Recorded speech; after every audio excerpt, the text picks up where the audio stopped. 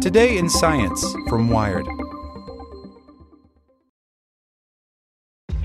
This episode is brought to you by ShipStation. You know, some things take a lot of work, like sending little robots to far-off distant planets. And just as that's challenging, so too is running a successful e-commerce business, especially when there's so much to do. So I want to introduce you all to ShipStation. Now, I love using ShipStation because of its easy-to-use dashboard, which makes managing orders and printing labels a breeze and super smooth. Oh, and the customer service is just out of this world. It's exactly what you need to help grow your business. Sign up for your free 60-day trial at shipstation.com/technews. That's shipstation.com/technews. This is the story of the one. As head of maintenance at a concert hall, he knows the show must always go on. That's why he works behind the scenes, ensuring every light is working, the HVAC is humming, and his facility shines. With Grainger's supplies and solutions for every challenge he faces, plus 24/7 customer support, his venue never misses a beat. Call quickgrainger.com or just stop by. Grainger, for the ones who get it done. Welcome to the spoken edition of Wired. The first murder case to use family tree forensics goes on trial. By Megan Molteni. On a clear day from the middle of a well-trafficked stretch of reinforced concrete that spans the Snoqualmie River in Washington state, you can make out the hulking, ice-covered flanks of Mount Rainier. Locals bring their dogs to the so-called high bridge to swim on their lunch breaks. High school kids in oversized hoodies pick their way through the raspberry thickets, looking for a shady spot to light up. There are no memorials, no plastic flowers, no signs to mark the occasion when, nearly 32 years ago, somebody dumped the body of a young man at the base of this bridge, half wrapped in a powder blue blanket, plastic cord still cutting into his neck, and a pack of Camel Lights shoved down his throat. Jay Cook's battered, barely 21-year-old body was discovered on Thanksgiving Day in 1987. 2 days after his 17-year-old girlfriend Tanya Van Kylenborg was found dead in a ditch 1 county over. She had been shot in the head and was believed to have been sexually assaulted. The young Canadian couple had been reported missing for nearly a week after they failed to return to their home on Vancouver Island, British Columbia, from an overnight errand to buy furnace parts in Seattle. Despite investigating hundreds of leads and subjecting crime scene samples to new DNA technologies as they arrive in the 90s and 2000s, police never arrested any suspects. For more than 3 decades, the case went unsolved. Then in May of last year, Washington officials announced a breakthrough. Snohomish County Sheriff's Detective Jim Scharf stood at a podium and told the reporters assembled that they had, at long last, arrested a suspect, a balding, middle-aged man who had grown up in the area named William Earl Talbot II. He was never on any list law enforcement had. There was never a tip providing his name, said Scharf. If it hadn't been for genetic genealogy, we wouldn't be standing here today. At the time, the statement probably didn't mean much to most people beyond the Cook and Van Kylenborg families. Talbot, who would later plead not guilty, was only the second person to be fingered using a new forensic technique known as genetic genealogy. It involves creating DNA profiles like the kind you'd get through 23andMe or Ancestry, from crime scene samples and looking through public genealogy websites for matches, which could surface family members that lead to new suspects. The first, a California man accused of being the notorious Golden State Killer, had been taken into police custody mere weeks before. Since then, the technique has been used to help identify suspects in at least 50 cases, even as critics warned it could mean the end of genetic privacy. Police departments and the Federal Bureau of Investigation have formed their own dedicated family tree building units. Multiple companies have launched lucrative genetic genealogy services, and it's all happening with no federal or state laws to rein it in.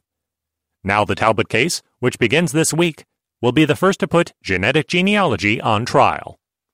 At stake is more than justice for Cook and Van Kylenborg.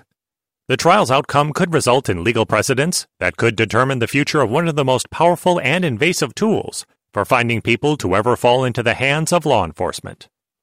On Tuesday morning, in Snohomish County's largest courtroom, jury selection begins for what will likely be a month-long double homicide trial. It will be up to the 12 chosen to weigh the evidence against Talbot, including the science behind genetic genealogy, which is sure to be hotly contested. Last week, the defense filed pretrial motions arguing that the genetic evidence should be inadmissible, on which Judge Linda C. Crease is expected to make a ruling later this afternoon. Provided they can move forward with this approach, prosecutors plan to call Cece Moore, the genetic genealogist who worked the Cook Van Cuylenborg case, to give testimony on how she came up with a lead for Snohomish County investigators.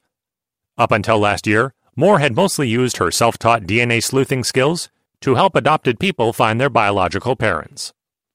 Like many genealogists, her main tool was a website called GED Match. It had been built as a side project in the late 2000s by two like-minded hobbyists, allowing people who had tested their DNA with different companies to upload their genetic profiles and find relatives more easily. Its algorithms were also more powerful than most companies. You could match with people who were many branches removed, such as third and even fourth cousins. As family tree building took off, by 2014 genealogy websites were second in internet popularity only to porn. The number of profiles on GED Match swelled toward the 1 million mark. But the vast majority of those users, including GED Match's founders Curtis Rogers and John Olson, didn't know that the same tool they were using to track down family secrets was also being used by police to hunt down one of the nation's most elusive serial killers. When it became public knowledge that GED Match had been the key to unlocking the Golden State Killer case last April, Rogers feared a backlash from his users. But instead, he received emails, hundreds of them, he says, applauding the development. They said things like, "We're so pleased you're doing this," and "Thank you for helping to get rid of these scumbags." And so gradually I got more comfortable with the idea, Rogers told Wired in an interview last year. He changed GED Match's terms of service to explicitly allow law enforcement to use it for violent crimes, murders and rapes, a change that users were notified of when they tried to log in. With Rogers and the bulk of the genealogy community on board, Moore accepted a post at a small forensic firm called Parabon Nanolabs to head up its new Genetic Genealogy Services division.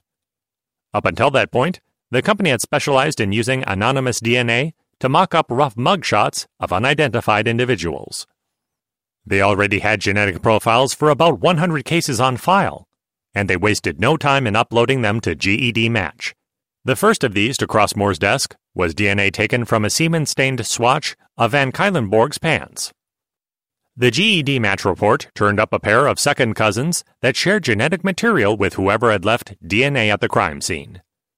Moore spent the course of a weekend sorting through obituaries, census records, newspaper archives, and social media posts to figure out the marriage that connected them. She followed branches of their descendants until she arrived at a couple who in the 80s had lived 7 miles from the High Bridge.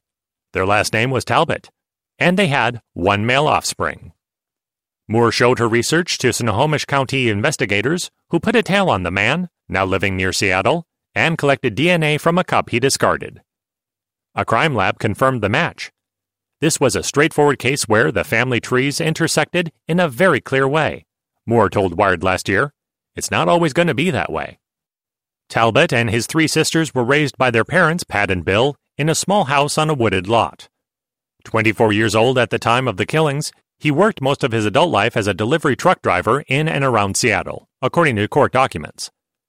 Though he never married or had children, Talbot became an honorary member of the families of friends he met through work, joining them for holidays, camping trips, or motorcycle rides, and trekking to local fairs and rodeos around the Pacific Northwest. Many of these friends and coworkers wrote letters to the court refusing to believe that anyone as kind and gentle as the man they know as Bill, a man with no criminal history, who never owned any guns or smoked cigarettes, could have done something so terrible. Proving that beyond a measurable doubt now falls to the state's prosecutors, and around the country legal scholars, family history buffs, and police departments will be closely following their efforts. Of course, the question of whether or not law enforcement's use of genetic genealogy will ultimately be upheld as constitutional won't be solved in a month. Legal challenges could go on for years, possibly even all the way up to the Supreme Court. Beyond potential legal hurdles, the emerging technique is facing some new practical challenges. Last month, Rogers and Olson let Utah investigators use GED Match to find a suspect in an active assault case, despite it being a violation of the site's terms. This time, users were upset. What does informed consent mean if exceptions can be made at any time without their knowledge, they wondered. To quell the outcry, the GED Match founders changed the terms yet again, to bring the definition of violent crimes in line with what the FBI and other law enforcement agencies use, and opting out everyone by default. Overnight, that change took the number of potential matches police could access through the database from more than 1 million down to 0. Those numbers are starting to creep back up. As of last week, Rogers says they have just passed the 50,000 mark. Other databases, like the one at Family Tree DNA, remain open to police. But Moore's team at Parabon can't yet work with that database because of technical differences between the genetic file types, according to Family Tree DNA. Which means that if Moore were to search GED match today with the DNA from the Snohomish County crime scene, she'd face more than 20-fold steeper odds of ever finding 2 relatives she could trace to Talbot. With his arrest, she proved genetic genealogy wasn't just a one-off way to connect decades-old DNA to a name and a face. Now it's up to the courts to decide if that's enough to put someone away for life. This is the story of the one. As a maintenance engineer, he hears things differently. To the untrained ear, everything on his shop floor might sound fine, but he can hear gears grinding or a belt slipping. So he steps in to fix the problem at hand before it gets out of hand. And he knows Grainger's got the right product he needs to get the job done, which is music to his ears. Call, click Grainger.com, or just stop by. Grainger, for the ones who get it done.